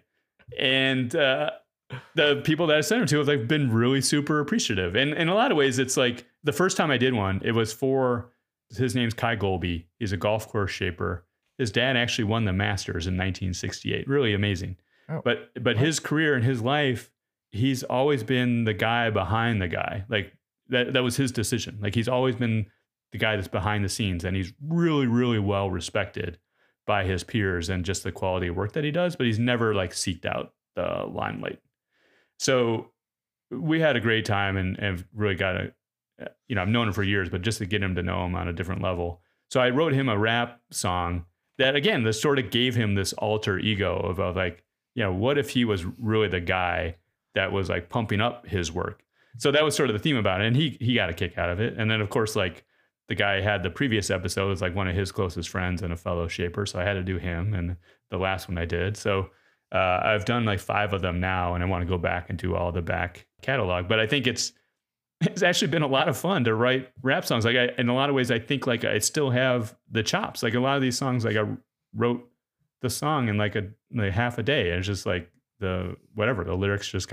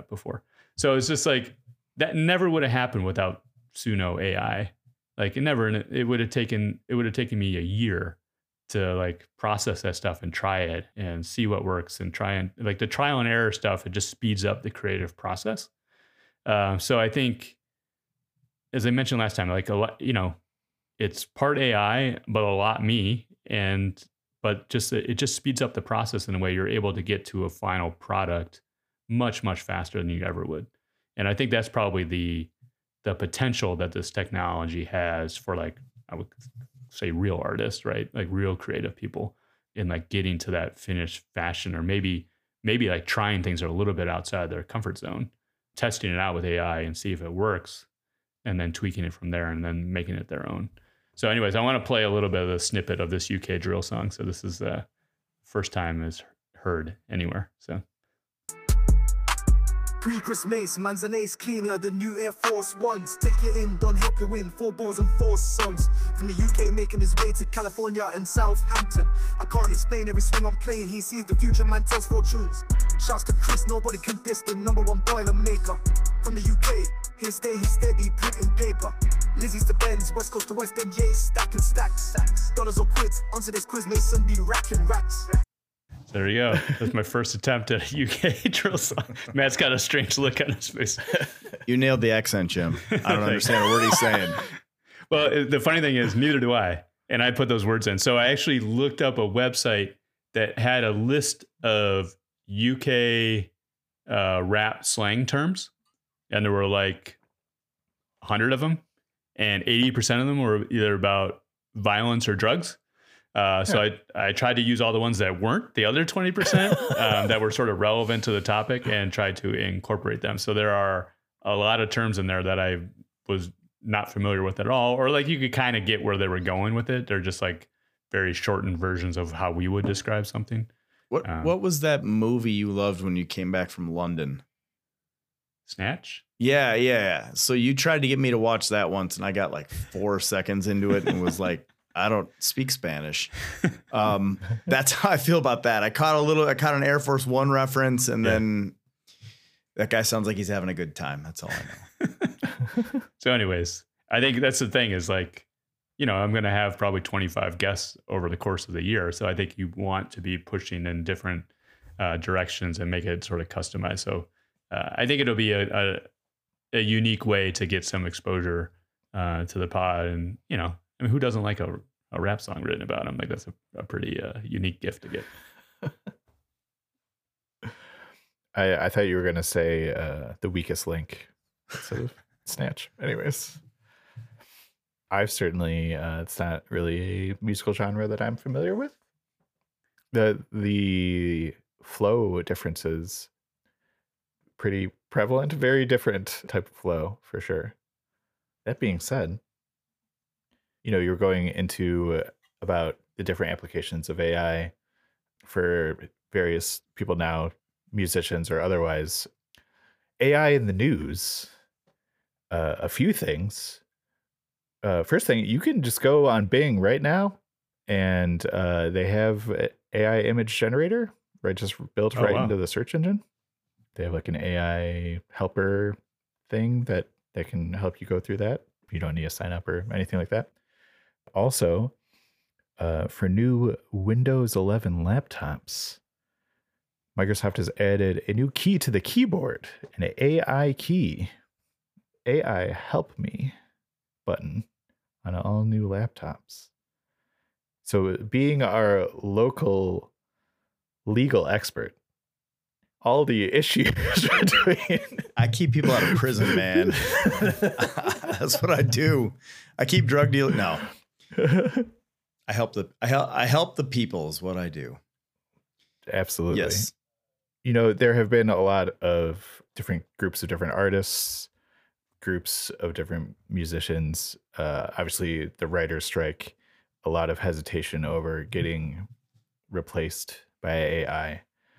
What is your professional opinion? Well, legally speaking, the sort of the battle with AI right now is a battle over intellectual property, right? Like, so Jim's writing these stories and he's saying this can sound like Snoop or this could sound like Dre, and AI only knows what Snoop or Dre is because it's taking their copyrighted works and using it to influence what Jim's doing. So that's sort of where law's really bad at like figuring out where things are going. It's sort of very reactive, but right now that's kind of where the AI battle is, and it reminds me of the early days of rap with the sampling and the scratching and stuff. And it's like, you had those early samples of like James Brown everywhere, and there was like an argument like, how are we going to deal with this? And they eventually sorted it out, but that's gonna be like a really interesting area to watch, because in theory, the right lawsuits in the right places could be, shutting a lot of these bigger AI engines down and making them kind of regenerate everything. But I suspect, and I could be wrong, that this is, it's going to end up where the only people who are going to be able to do AI are people who can pay the kind of copyright claims, just kind of like, with music now, people just kind of pay, they use samples or whatever they pay. I think that's probably where it's going to go. But man, it's going to be the Wild West for about 10 years, and we're not really going to know how it's going to shake out till later. So on a personal level, what I'm interested to see in AI is like when you get involved in, say, like higher levels of financial markets and trading and stuff, and you get to the point that it's just the AI buying and selling from the AI. Like, what do we do then if you don't have the right AI and the right buy sell signals in? Like, entire economies could be collapsed for reasons that wouldn't happen now. Kind of like you're kind of like kicking a domino at that point. So yeah, anyhow. Yeah, that's interesting. And there was actually a New York Times article this week where they just put in like generic terms on ChatGPT, and it would spit out like basically spitting images of copyrighted images. So like a cartoon sponge, and it looks exactly like SpongeBob. There's no doubt that that's going to be a problem, but that doesn't shut AI down. It's just going to put the most powerful AI in the hands of the biggest sort of corporate, and like Google's, you're going to probably have one or two sort of AI engines up the road, and they're the ones that can pay all that stuff off or pay for the use. Yeah. It'll get consolidated, but legally speaking, the way lawyers are trying to use it is as a search tool. We have a huge database of public cases, going back hundreds of years, and none of that's copyrighted. But if you're trying to find a very specific case about, a red horse that ran over a blue fox or something, you can now use AI to scan an entire body of cases, where before it was more like a Google search where it'd get you close and it would take hours. So it's going to be interesting to see how it develops sort of in the practice of law, but I don't know. We'll see. I guess, they've been telling me the computers are going to take over the world since the 70s. So the other interesting thing I think is related to this is, I think just in the last couple of weeks, Microsoft actually surpassed Apple in terms of largest market cap for any company. And I think it's because of the big bets that they made in AI and people believing that will pay off in the long run. And I think similar to what you talked about with the keyboard, it's going to be the year of AI, 2024. And it's a lot of companies, I think they want to stumble over themselves, or they're busy stumbling over themselves just to kind of show that they're into it, even if they're not maybe going exactly the right way. And it's even, it's intersecting both the big areas of my life, because it's actually in golf. They're marketing golf clubs that are basically designed with AI, and it's actually in the name. Like there's Callaway, like AI smoke drivers and AI Odyssey putters and stuff. They're using it as a marketing term. And don't you think that, not just golf, but the other stuff going to set up a huge sort of market and a bunch of transactions for look, if you own the intellectual property, you don't have an intellectual property problem. So if we want our AI to be able to generate a Dr. Dre sounding song or design a golf club that looks like whatever, or hits like whatever, if we buy the company that owns those copyrights, all of a sudden we can do that and those guys can't. Yeah. Right. I mean, I think it's going to cause a huge consolidation of intellectual property, I think. So you think Dr. Dre is coming after me with this song? No, he could, right? I mean, he could in theory. So you're like 500 plays on SoundCloud. I mean, this is big money. You're on a podcast saying specifically you want it to sound like him. So I don't represent guilty people. It's certainly a shining beacon for our future. It's exciting stuff. We're on the forefront of our possible demise, and it's interesting. It's a change. It's all going to be a change. I don't think it's ever going to replace, like the Rolling Stones or, take the biggest artist. Chuck D comes along, somebody like that. AI is not going to be able to sort of be the next big thing, because AI can't really take things in a different direction. It can only kind of do things based on the directions it's already seen. So, yeah, I mean, I can see that even in the songs that I've written through AI. It's like you could ask it to write a rap song about this topic. It is going to be very, very basic, very, very middle of the road. So if you're bringing the nuance and the creativity and that inside joke, wordplay into the thing that only no, like AI is not gonna be able to capture that at all. The best writers and producers now are going to be the best writers and producers on AI. It's just another tool for talented people. Yeah. I think you just said I'm talented, so I appreciate that. I also said you're guilty. Yeah, Matt, as we wrap up, I wanted to mention one thing about this. I wanted to bring you on early on. You're not on this song. You're mentioned in this song. You're not actually on any song because you were busy. You know, your life was in a different direction. But you know, we've rapped together. We rapped together in high school. We had a lot of like rap related projects. It was just a big part of our life. I know that you mentioned the songs you made for your boat. You also have a rap song. You want to talk about that? Because I think that was a Fiverr thing as well, right? Yeah. So I started several years back a YouTube channel called Defense Lawyers Watching Videos. And it was sort of like almost a spoof on like reaction channels, you know, these people who like watch videos and react, but it's me and my buddy Ray, who's a tall guy with, you know, long hair. You wouldn't look at this guy and say he's a lawyer. And we are kind of watching. It started as sort of an assault on that TV show Live PD, which I hated. So we'd watch Live PD clips and we would start talking about everything that's going wrong and what people should be doing and something like that. And we got one video on there, I think it's got 30,000 views. And at some point we decided we needed to give back to the community.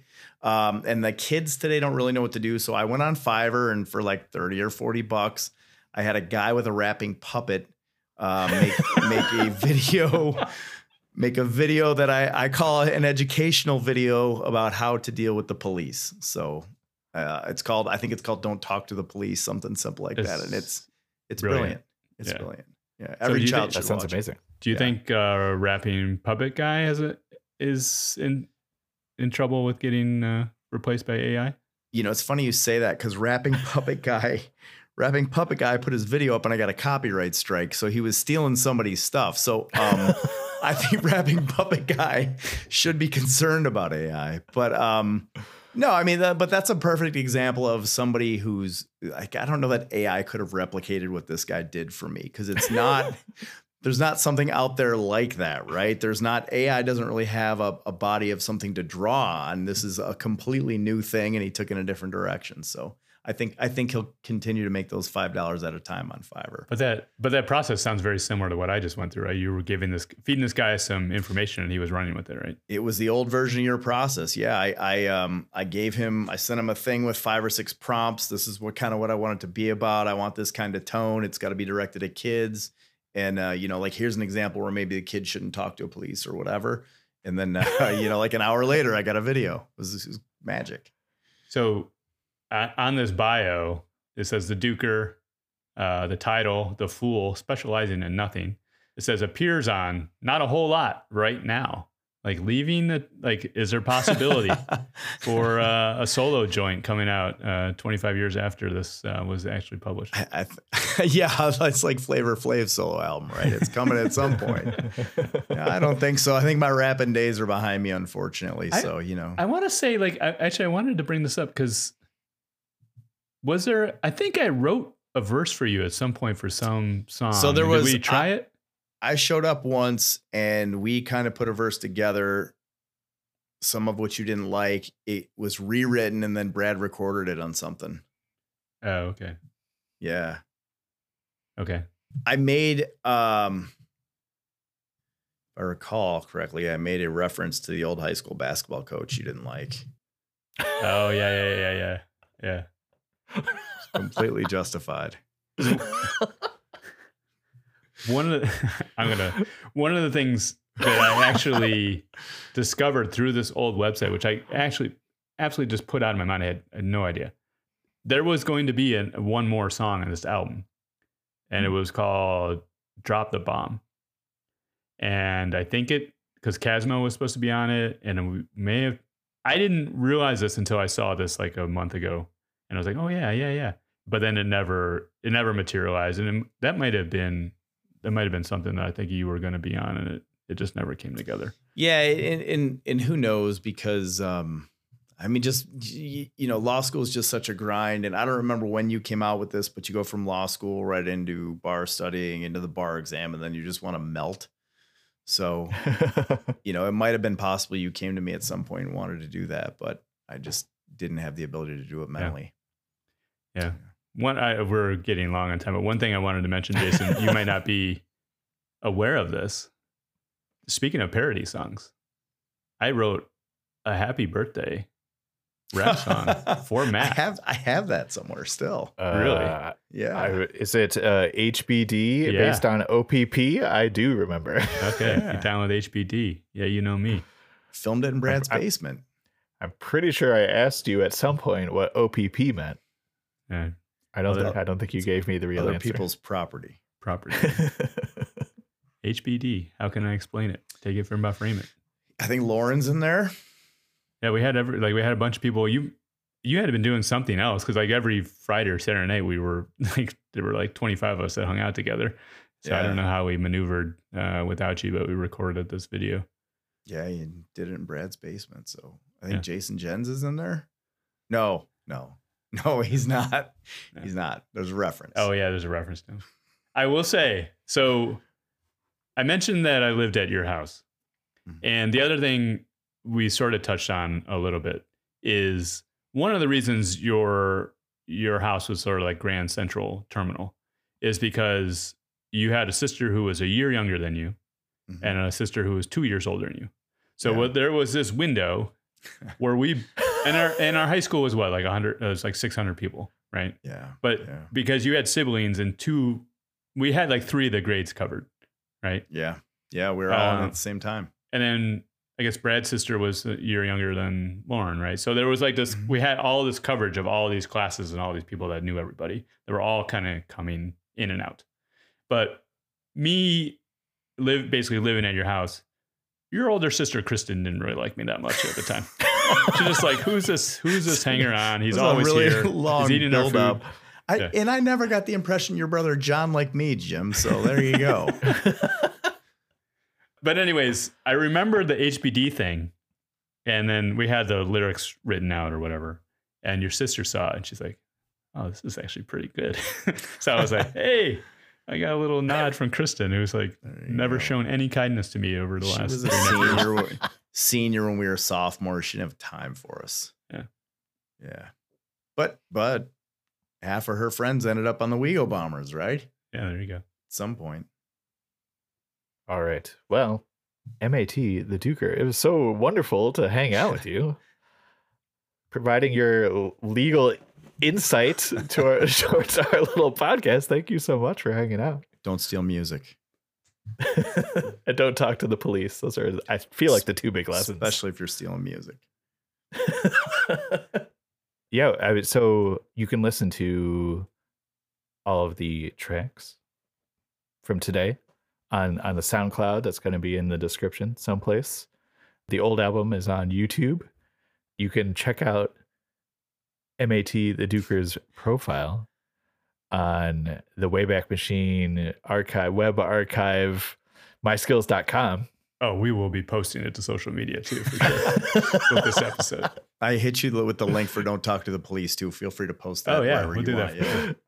Yeah, absolutely. Yeah. And your defense attorney reactions YouTube channel. It's on there. That sounds cool to me. I'm going to check that out. There's only one piece, again, I never drank in my life, but there's only one piece of legal advice that I remember from Matt, and it's no fields, no blow. No, right? Don't do it. Don't do it. Don't do it. That's if you watch, that's part of the shtick, right? If you watch some of our stuff, people will be doing that and you'll hear me in the background like, don't do it. Just don't do it. All right. Well, Matt, great talking to you. Jim, great talking to you guys. Always a pleasure. Yeah, it was awesome hanging out with you guys. Yeah, take it easy. Mom and Dad, if you're still listening, love you guys. I love you guys too, man. Your folks are the best. Yeah. Yeah, they're great people. Yeah, all my best to your folks too, Duker. All right, I'll let them know. All right, love Thanks, you guys. We'll see you. Absolutely. Love you guys. Take it easy. Peace. Been ready for this game since the day I went to college. Build my skills, mix of instinct with pure knowledge. Stay focused, you're hoping, scoping out the scene. Watch the player haters getting hooked like dope fiends. You chase dreams that'll never come true. I create dreams, do what I gotta do, and keep my bomber crew dopest thing out the streets. The Jimmy C, D.O.G, DJ Light on the beats. We slip and we slide, the east is my side. Full ride, you and I, full of ILL pride. I don't deny, it's Jimmy Guy. Full health, undercover stealth like a spy with persistence. Despite resistance, I receive the gift to give you what you need. Built for speed, be ready, it's your turn. Our beats can make your stomach churn. So pay attention, learn to respect the game. Respect your back, not the fame, the women or the Cadillacs. It's the Jimmy to the sea. Nothing but the dog in me, dog in me. The Jimmy to the sea, he's the pick of the litter. Like the DOC, no one can do it better, never bitter. I eat 4 milk bones for dinner. Take down a greyhound and call me the winner. Wag my tail, chase the mail, bark at the girl. Free the pound, put it down all around the world. My DJ cuts a record down, T.O. the bone. While the D.O. double rocks the microphone. After strays always try to follow me home. Leave me alone, this is the player dog zone. Don't you know? No? So what's your story? You should've known, cause I'm off my territory. See me smash this, running loose with no leash, no fleas, release, getting chased by the police. Who's the boss? Like Randy Moss, the receiver. I go deep and get it like a retriever. Come in the night and save you like a reliever. Catch the fever, turn an atheist into a believer. Vicious as hell, got him wagging their tail with the bow wow, dub B style. Yeah, it's the Jimmy to the sea. Yeah, nothing but the dog in me, dog in me. It's the Jimmy to the sea. Yeah, nothing but the dog in me, dog in me. 1, 2, 3, agree there's a dog in me. And if the dog's in you, then say woof. Let's raise this roof and come strong like a 180 proof. This verse is for all the ladies, I'm telling you straight up, so don't hate me. They always mad at they man, never seem to understand. Always bouncing from boyfriend to boyfriend. Check it out. The truth is, every man is a dog. Quit trying to change him, he ain't nothing but a dog. So knick-knack, shack attack, give your dog a bone. Put him in the doghouse and he'll feel at home. You say that men are dogs, well true that. Quit complaining and get your man back. There's the deal, Jimmy C. Always keep it on the real with a display of skill, like the man of steel. Drop the bomb, drop the bomb. 6 minutes, doggy dog, your own.